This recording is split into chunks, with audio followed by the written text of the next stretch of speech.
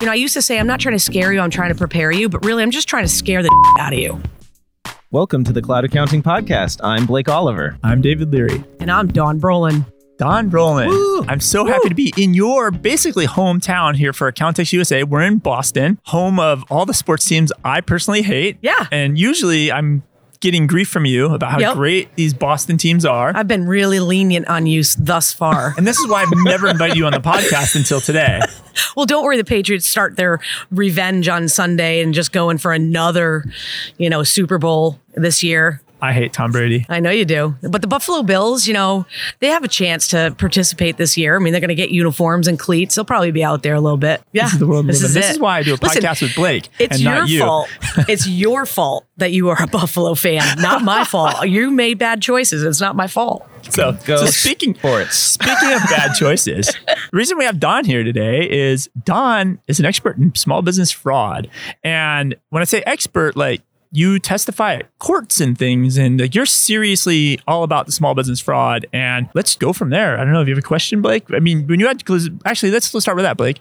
When you had small business clients, did you ever come across any fraudulent things? Not my client, my dad. My dad was a consultant in real estate, and he had a practice with three partners, and they had an office manager who, over the course of a few years, stole $250,000. Yeah, no problem. Yeah. Easy breezy. They never got it back. I mean, she went to jail, but yeah. Yeah, they don't typically save the money when they steal it and then return it upon discovery. Yeah. Typically, they got a new car, they're going on quite a few trips, or kids in private school, or, they're not stashing it, they're not putting it in cans in the backyard, which if you're going to steal, do that. If you're going to save it, put it in the backyard. I feel like a lot of these fraud cases, it's one of those things that just spirals out of control. They weren't planning it. They didn't have an exit strategy because how did you think you were ever not going to get caught? Yeah, well, it's interesting. We all know the fraud triangle, which is the three pieces. No, we don't. What is the fraud triangle? You don't? Okay, well, it's a fraud triangle. We are woefully ignorant. Oh, good. Oh, that's like my clients. We always have good ideas for committing frauds. I know so many people who are ignorant, including an attorney that I'm going to go battle a week from Wednesday in court on a fraud case. So, which I love. I love doing that. I love humiliating those who think they're smarter than every other person in the universe when they're not. Especially lawyers. We're on board with that. I call them liars and accountants. But actually, so for the fraud triangle, what happens if you read the Report to the Nations, which is a great resource, if you've never heard of that, it's called the Report to the Nations. It's published by the Association of Certified Fraud Examiners, and it comes out every year, and it's like a book. And I love it. It's my favorite book ever. And it really tells you the statistics around what's happening. But in the fraud triangle, what happens is people have, without internal controls, and of course, small businesses think that's impossible to have. And we're not a big corporation. We don't need internal controls, and they don't even know what that means. Yeah.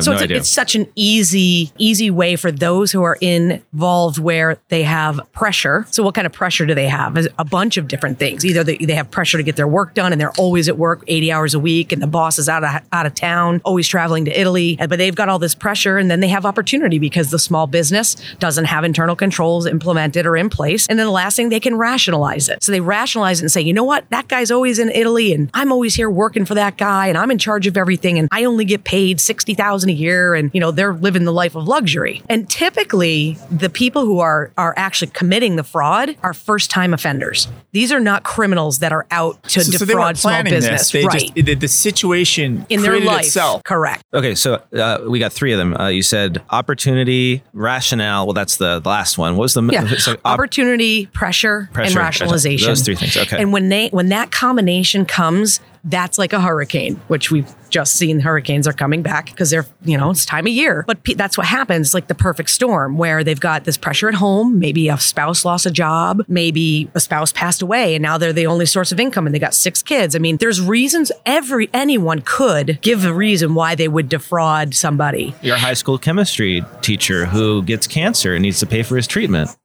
Literally. There was no money in the high school system, so he could commit fraud there. He had to move on to selling meth. Yeah. Selling meth is not a bad idea, I guess. It's probably a better idea. That's more tax fraud than anything. Okay. But no, so that's what happens. And these small businesses are going out of business. And interestingly enough, there are statistics, which I'll be giving in my presentation, where payroll fraud takes 3 years to detect and an average of $150,000 per occurrence. Wait, say that again? Yeah. Those numbers? Yeah. So it takes 3 years, 36 months on average to detect it. To detect a payroll fraud. Now, to me, that's disgusting. And the reason is there's so many easy, affordable ways to have your payroll processed that there should never be a bookkeeper stealing payroll taxes. Like that should not even be a thing. Right. But it is. But a lot of businesses, we tend to forget this, I think, living in the cloud accounting podcast world, with these automated payroll providers, like a lot of businesses are still cutting paper payroll checks. Right. Those in and of themselves is a whole nother situation, right? So just checks. What's really great is, well, it's great for me, I guess, as there's so many ways that these people are stealing. They're time stealing. Matt Rissel's the king of that. Like he solved for that problem for his small business. And time doesn't matter. Well, guess what? If people are stealing time, which people do, and you multiply that out, that's costing a small business owner a fortune. And I can tell you, as a small business owner myself, having someone steal from me after the sacrifices, listen, everyone thinks you're in business, you got all this flexibility of all this money, and they have this big like vision of what we all look like, quote unquote, right? But ultimately, at the end of the day, we've sacrificed everything. We've invested in our education and all these things. And so you hire an employee and they're in a situation where, maybe the baby is sick. And I mean, whose heart doesn't stretch for that? But instead of talking about it or bringing it to attention, they feel like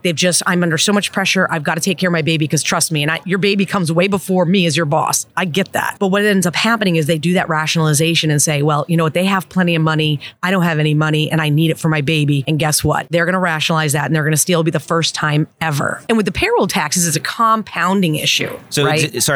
Did you bring up payroll because that's the most common, or is it like, or is it just the most preventable? It's like easy to. Yeah, I think it's the most preventable out of all of them. And you said 36 months to detect, and how on average? Average 150,000. And if you think about it, if it takes 3 years, they're not saving the payroll tax money. What ends up happening is the IRS does not care. Neither does the state. Neither does unemployment. They don't care that the bookkeeper stole your money. You are a fiduciary to your employees and you are the boss of your company. And if the bookkeeper steals the money, you're still on the hook. And the business owners are personally on the hook. You bet. For the payroll, or whoever was also responsible for the payroll, right? Right. And and there's different, obviously, if you can prove control of the bookkeeper 100%, then the bookkeeper's, there's a lot of I've heard pieces. about outside accountants actually who run payroll getting held accountable, getting on the hook for those payroll taxes. Absolutely. That didn't get paid. Yeah. And I think that's part of like this awareness that I'm trying to bring to people about fraud, that it's not, and this is something that I talk about all the time, all the applications that we see at all of our shows, those applications are great. Yes, they're efficient. Yes, they're all of those things, but that's not the primary reason why we should be implementing them with clients. And I think that's where we as the trusted advisors are missing it. I think we're so wrapped up in efficiency and bank feeds. And so you don't even really have to do anything. Well, that's not what it was. That's not what it's meant for. It's not meant to not hand key transactions. It's meant to be an internal control for someone to look at financial records and say, why do I have so much in marketing? They're cutting themselves a $5,000 check. And if you're a company that spends a lot of money in advertising, you're not going to think $30,000 a year is a big deal. So, that's one of my biggest things is the awareness that we as the trusted advisors, it has to start with us, right? And if we ourselves aren't cloud accounting for ourselves, how can we possibly, with an ethical attitude and appearance, promote that to our clients? David, I'm sure you have lots of questions. I have lots of questions about, I've never looked for fraud, right? As an outsourced accountant, bookkeeper, sometimes I've spotted it, right? Found iffy situations. How can I make that part of what I do for my clients? So great. That's such a great question because I'm actually going to cover that in my presentation today, which is fun. But what we can do is we can start with one client at a time. And I think people, sometimes as we find this maybe new service, value add that we can give to our clients, which is really one of the most important ones, is to protect them, is we can take one client that we know that we work with often, maybe they're even on a value billing, and you take that one client and say, okay, what do they do? Do they have a cash register? Do they have payroll? Do they have files in their office that are in an unlocked desk or whatever? Like even just taking a simple evaluation of one client and say, okay, let me look and see where are the areas that they could be at risk of even just basic. Go through pick 5 things and say, okay, payroll, that seems to be pretty nailed down. Okay, that's good. But they've got the payroll documents in a drawer that anyone can grab and have identity theft. So you could do a simple evaluation of one client and say, hey, I went to a conference and I'm starting to really pay attention to how the technology changes can be a threat for you. It may not be an improvement. So how can we implement some internal controls? Because I'm concerned about these 5 areas of your business. What do you think about that? hand them the report to the nations, like actually print it and hand it to them. I'll let them not really, I'm all about the cloud too. But whatever you got to do. Kill some trees. Shake them. I used to say, I'm not trying to scare you, I'm trying to prepare you, but really I'm just trying to scare the shit out of you. Okay? Because you don't listen when I'm just trying to prepare you. Oh, okay, great. Thanks. That's nice. No, guess what? I'm going to court a week from Wednesday and I'm going to testify in a divorce case, which who would think there's fraud in a divorce case? Guess where there's fraud? An affidavit of financial means. Do you know what that is? That's one spouse has to provide their financial, how do they make money? Mm-hmm. And the other spouse has to do the same thing, right? And when it gets down to it, if you have a small business owner who runs a salon, for instance. So if there's a person running a salon, is their Schedule C accurate? Why do they say they don't make any money? Okay. Why do they show $30,000 profit on their Schedule C when there's no accounting system? So now you go and you start digging into bank statements and you look at the copies of the deposit slips, which are awesome because at this particular bank, you have to sign them when you do the deposit. So we know exactly who made cash deposits, who made check deposits and did less cash received, which you're not supposed to even do with a business bank account, right? And so you just start to look and you say, oh my goodness, like there's fraud everywhere. And it's happening. And that's a simple example. But, this other, the husband or whatever, he's making 150 G's a year. And she's saying he's making 150 and I'm making 30. Well, he's like, no, you make more than that because you may show you make 30. So now guess what? We've got structuring when it comes to the cash deposits, potentially. We have tax fraud, under reporting of gross income, tax loss to the government. We have sales tax issues, sales tax fraud. It's just all in one case. And it just falls. I tried to scare the crap out of this chick in my deposition and she was stone cold. And I was like, wow, I don't know if I've ever met anyone as dumb as you because I'm going to tear you apart in court. You and your attorney, I'm going to annihilate you in front of the judge. It's so simple.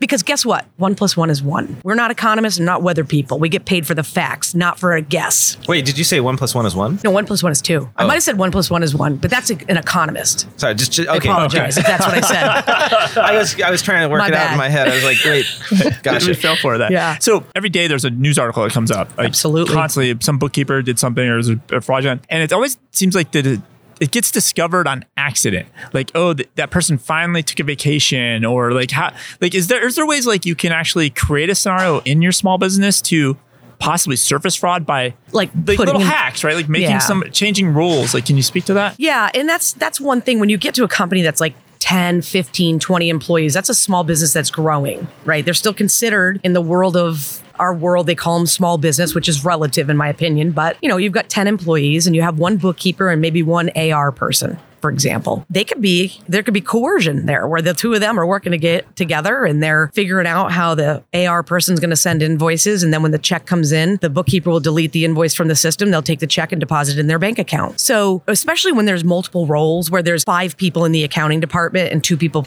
team up and, I don't know, maybe they go out and drink together at night or something. And they've got this scheme where, I really want to go on a trip. Let's just, we'll do one invoice and leads to 2. 3, 4. And then it becomes a pattern. Your question is a great question. Do you want to create that culture of, I'm trying to frame my employees would be something I think a business owner would think about. Yeah. When in fact, for me, it's more of let's examine this one internal control and see where there may be risk. Okay, do you ever open your mail? Like, do you ever go online and check your bank and say, well, no, I got it. They do all that stuff. Have you ever signed a payroll check? Well, no, I just sign checks and hand them to the bookkeeper and she pays the bills. I've seen that. And they just hand them over. I have a fraud case right now in South Chicago, which is really safe. A business owner has been kind of pushed out, a partner has been kind of pushed out, and they're using his signature stamp.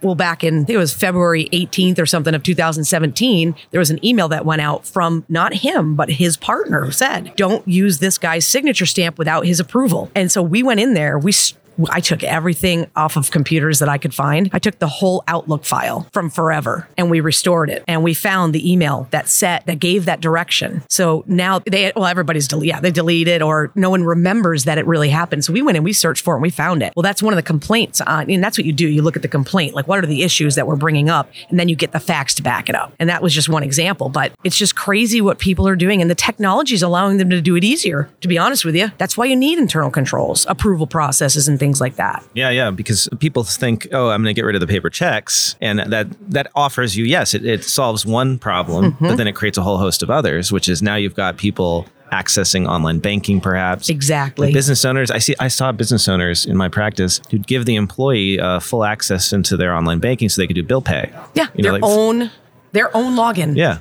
I have clients, I have to say to them, I love it when you go out, they have those videos where you go out and you say, hey, what's your password to your email? And they tell it to them in like on the Facebook Live or whatever it is. We should actually do that here, like to our accounts. We should test them once. Some people. We'll go walk around with our microphones, be really like, what's cool. your password? And see if it just spits it out to us. Just say, oh, hey, We're security researchers. Do you listen to us on Google Podcasts? What's your Google password? And just see if they give it to you. Like, and you'll probably get I don't know. We talked about a study. Some researchers did this. Chocolate. Yeah, the chocolate it was study. like a German university, and the researchers there just stood outside wearing the logo of the university and asked people for their university logins in exchange for chocolate. And like 40% of the students gave passwords away.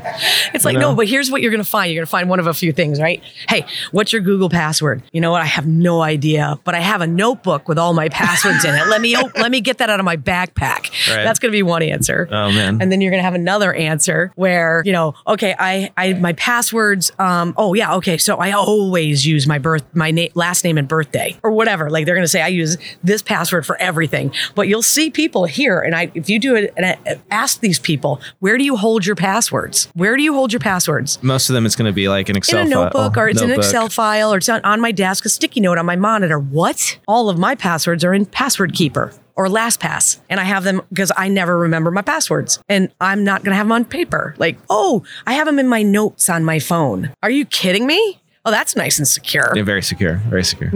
And they're entering them into information systems like... Well, you could just put them in your email and email them to yourself. Well, yeah, and then you have a send item. But you could pin it to the top. Like, here are all my passwords. This episode of the Cloud Accounting Podcast is sponsored by Right Networks. In a perfect world, everyone would have 100% of their clients on a cloud-based accounting system using cloud-based apps. But the world isn't perfect, and clients have a wide range of needs. And for some, this means using desktop-based software. That's where Right Networks comes in. Right Networks is your 100% accounting-focused desktop in the cloud that also includes an ecosystem of over 250 connected apps. As you and your clients take the journey to the cloud, Right Networks will be at your side, innovating the best ways to leverage the true cloud future by investing heavily in cloud apps like Transaction Pro and AutoFi. They've created an always-on environment that supports 24/7 data transfer. Right Networks also offers no scheduled downtime for maintenance or application updates and meets the industry's highest security standards. To join the more than 50,000 firms that use Right Networks daily with their clients, head over to cloudaccountingpodcast.promo/RNCloud. That is cloudaccountingpodcast.promo/RNCLOUD. And be sure to visit the Right Networks booth in San Jose at QuickBooks Connect 2019. I want to before we go, I really want to hear like some good horror stories or some good case studies. Like what's your favorite? I mean, it's not a good thing or anything, but like give us a really juicy one, like top of mind. The creative, like when these people do something and it's like so genius. Those are the ones I love. I'm like, this is the smartest person in the world. Like, yeah. So we're talking about the guy who was using the IRS to launder money. Mm-hmm. He was paying the payroll taxes, but on the check he would write his own social. Right, and he was paying his estimated payments essentially, and then getting refunds. Oh yeah, that's a good one. But so because it's annoying to me when people aren't even like somewhat clever. They're just like taking money, writing checks to themselves. I'm like, it's stupid. So yeah. Anyway, well, the problem is, they don't realize that when they actually document something, when they sign something or write something or do something, it's documented. If it was kind of a negotiation like Bitcoin, that's a whole nother thing. But I'll tell you, this is a good one. This is a good case I did about a year ago. And it was a husband and wife who became ex-husband and wife because he threw her down the stairs. So that happens. He went to jail for 7 years. Okay. While he's in jail, the ex-wife runs his landscaping business. So she's running her own landscaping business and running his landscaping business. Okay. And they previously had one together, or like? They previously had one together, but then they got, he threw her down the stairs, and he was like, well, I'm going to have my own landscaping business because you threw me down the stairs or whatever. So she actually does the accounting. She's sending the crew out. She's cutting the checks. She's doing all this stuff. So now it comes to me. So she wants more child support, but he's been in jail. So he makes, probably 1 cent an hour or whatever, but she's running his business, lucrative. Cash all over the place. You mow a lawn, you get $50, you put it in your pocket, and you walk away. That's not being reported, but that's a whole separate issue. So she wants child support. So they hired me to go in and do a forensic analysis of his business account and her business account. And so we were able to very easily show where she would pay herself because she wrote a check out to herself and wrote whatever on it. You could see she would pay for the subcontractors that were doing work for her out of his business, and all of these things that I could tell what was going on. And then when you go in and look at that, and it's so easy to pick it up. If you make a check out to yourself, you gave yourself money. What was it for? Well, guess what? If she put on there subcontract labor for herself, like doing accounting work and bookkeeping, and she paid herself, did you claim that on your tax return? So we pull the tax return. We say, okay, well, did you report this? Well, no, I was paying myself from my husband's business. Yeah, that's called income. And the best part about the story is that she represented herself in court. Oh, no. And I went to court and I'm on the stand and, she's asking me just questions and I'm just like, are you serious? And the judge got his hand on his head. His head on his hand or whatever. And he's like, you can't object to that answer, miss, and all this other stuff. And he's just like rolling his eyes at me. I'm like, no kidding. How do you think I feel? I have to answer dumb questions. And so that was kind of a good hearings. Like, could Blake and I show up and sit in the back as press and watch one of these hearings? Oh, definitely. Those are public cases. Cases are public, man. I'll let you know where I'm going on the 18th. You can come visit. You can come and watch how I rock and roll, because I'm going to tear that one apart. And it's fun. I do depositions and I create an expert report with, what I'm relying on, the facts and figures. And so this one case that I'm going to be at, I'll pull the sentencing guidelines from the IRS pubs. I'll pull they have internal revenue manuals that they follow when they do audit. And so I specifically go to those businesses that are primarily cash type businesses, which hair salons are famous for that, if you will. Not that they don't accept other things. Everybody really accepts credit cards, but what about the cash? You're still doing, everybody, you go in to get your nails done, they say cash, tips and cash only. Well, why do you think they're doing that? I mean, come on. Hey, 20% off if you pay cash. Yeah. I mean, come on. So anyway, it's kind of fun stuff. And, I don't remember the last time I couldn't find something wrong. Partners stealing from partners is so easy. Yeah. Okay. Oh, you didn't have a company trip to the Bahamas? Oh, no. Oh, there's four tickets? Oh, I see. Are these your kids? Because on the front of your tax return, it shows they're your dependents. Oh, are they working in your business? Oh, they're 4 and 5. Oh, this is not really working out well for you. Assuming I can't employ my 4-year-old son. Oh boy, don't even get me started on a particular speaker at a particular conference who was promoting strategic tax deductions that was extremely inappropriate. And we could talk about that offline, but people are telling people to do that. And those people are going to get caught, because if I hear it, I'm reporting them. I will have none of someone, a professional, telling other professionals that this is okay. You cannot write off your swimming pool. Okay, people? I don't care if you bring your clients over or your customers or your employees or whatever. That's not a write-off. You can't call that, part of your home office, people. It's just not a thing. Sorry, David. You're going to have to amend your returns. So I record the podcast in my closet, and all my wife's clothes are in there, and they act as a sound barrier. Like, can I just buy her new clothes? Of course. It's a business expense? Yeah, it's a business expense. It's part of your noise buffering system. Yeah. Of course. Absolutely. Listen, I use my dogs. For like their bark, for some of my, recordings that I do. So I pay the dogs. Well, they can't go to the bank. They've got little legs. So of course I'm going to, pay them and deduct it as part of my voiceover career. I like that. Just stupid. It's a good one. So funny. So Don, you're super excited about this. Like feels like it's the dream for you. Like, you found your niche in all the accounting directions you could go. Like, this is the one for you. Like, you're like a detective. You're like a cop. Like, you get to kick people's ass. Yeah. Absolutely.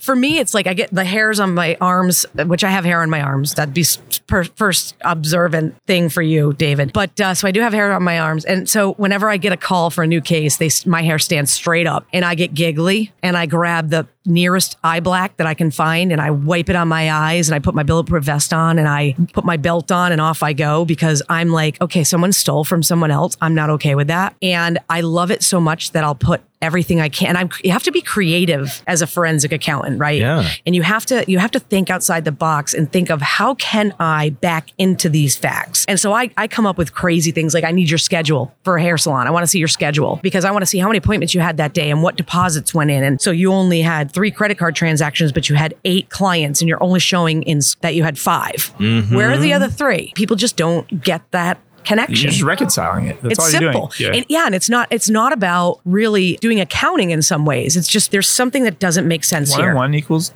1. 1 and 1 equals 1 to them, but 1 and 1 equals 2 to me. So I have some questions on the whole, because you're a certified fraud examiner, and obviously you're telling us you're going to different states to testify in court. Like, is there some sort of licensure that carries from state to state? Like, how does the logistics of being in your profession work? As far as, going across state lines and whatever, being a certified fraud examiner, you're just a certified fraud examiner. Now, obviously a CPA, that those kind of rules run a little different if there's reciprocation between the states and things like that. But going in as a certified fraud examiner and saying, okay, I'm testifying in court, there's no parameters around that. What does it take to become one? Well, so you go, again, the Association of Certified Fraud Examiners, they're based in Texas. They're wonderful. You take their course, you can either take their course in self-study or you can go and do it in person. And then you take 4 tests, 4 exams. And what I found, so I went to DC and I went for 4 days and I sat in class all day. They brought FBI agents in. I was like, can we do this again? You lost your mind. I lost my mind. I was like, oh my goodness, like I'm such a nerd. The accountants who carry guns, right? Yeah.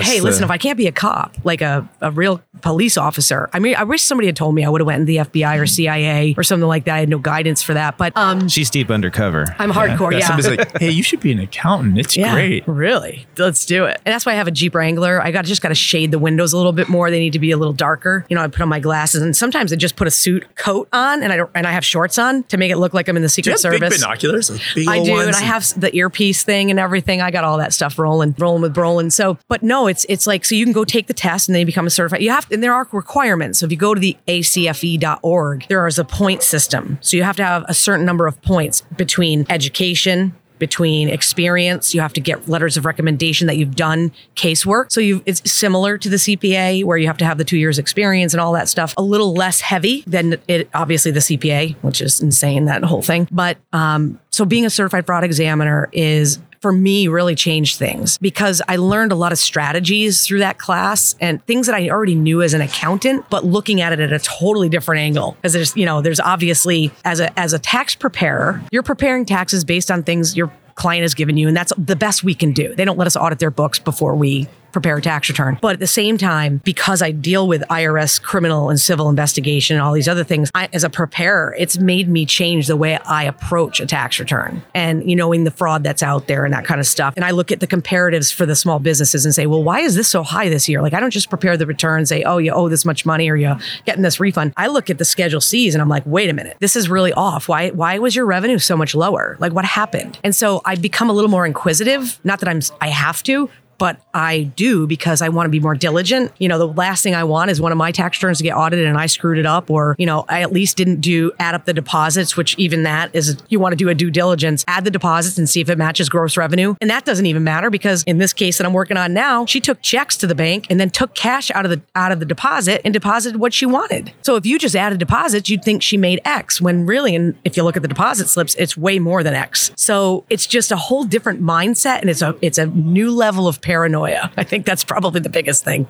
Well, I love it. And it's been so great talking to you, but you got to go do your session. I got to go teach to you guys, because I think you're the only ones left.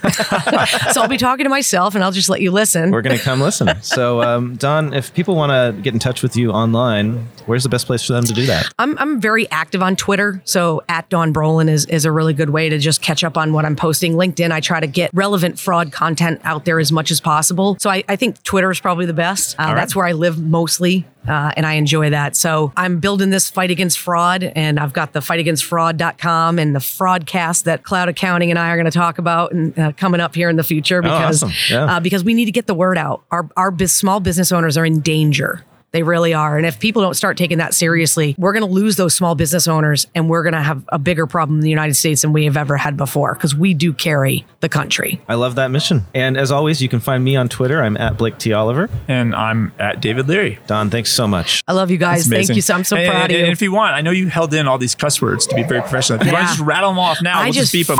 I love you guys. This is unbelievable. Oh, sorry. That's absolutely unprofessional. But they said, you know what? Got a whole bunch of tards around here, so we've got to be real careful about what we're saying. And they're accountants. Dumb as fuck. Tards, douche. My favorite one is douche canoe. If you don't know douche canoe, that's a new one. That's a good one. I saw it on Bachelorette. Such a good word. So anyway, bleepity bleep bleep bleep. Podcast out. And that's out. Was that loud? Did I say the words loud?